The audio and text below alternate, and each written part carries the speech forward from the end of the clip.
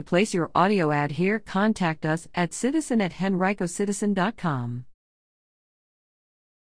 Henrico police identify man found dead near dumpsters at County City line.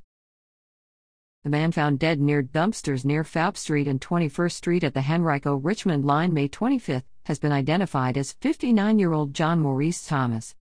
Henrico police made the announcement Thursday but didn't indicate where Thomas lived. His body was discovered by a citizen. Police reported Thursday that it did not have any excessive signs of trauma, such as gunshot or stab wounds. No cause of death is yet known. Anyone with information about Thomas's death should contact Henrico Police Detective Noah at 501-5581 or leave a tip anonymously with Metro Richmond Crime Stoppers by calling 780-1000 or visiting http://www.patips.com.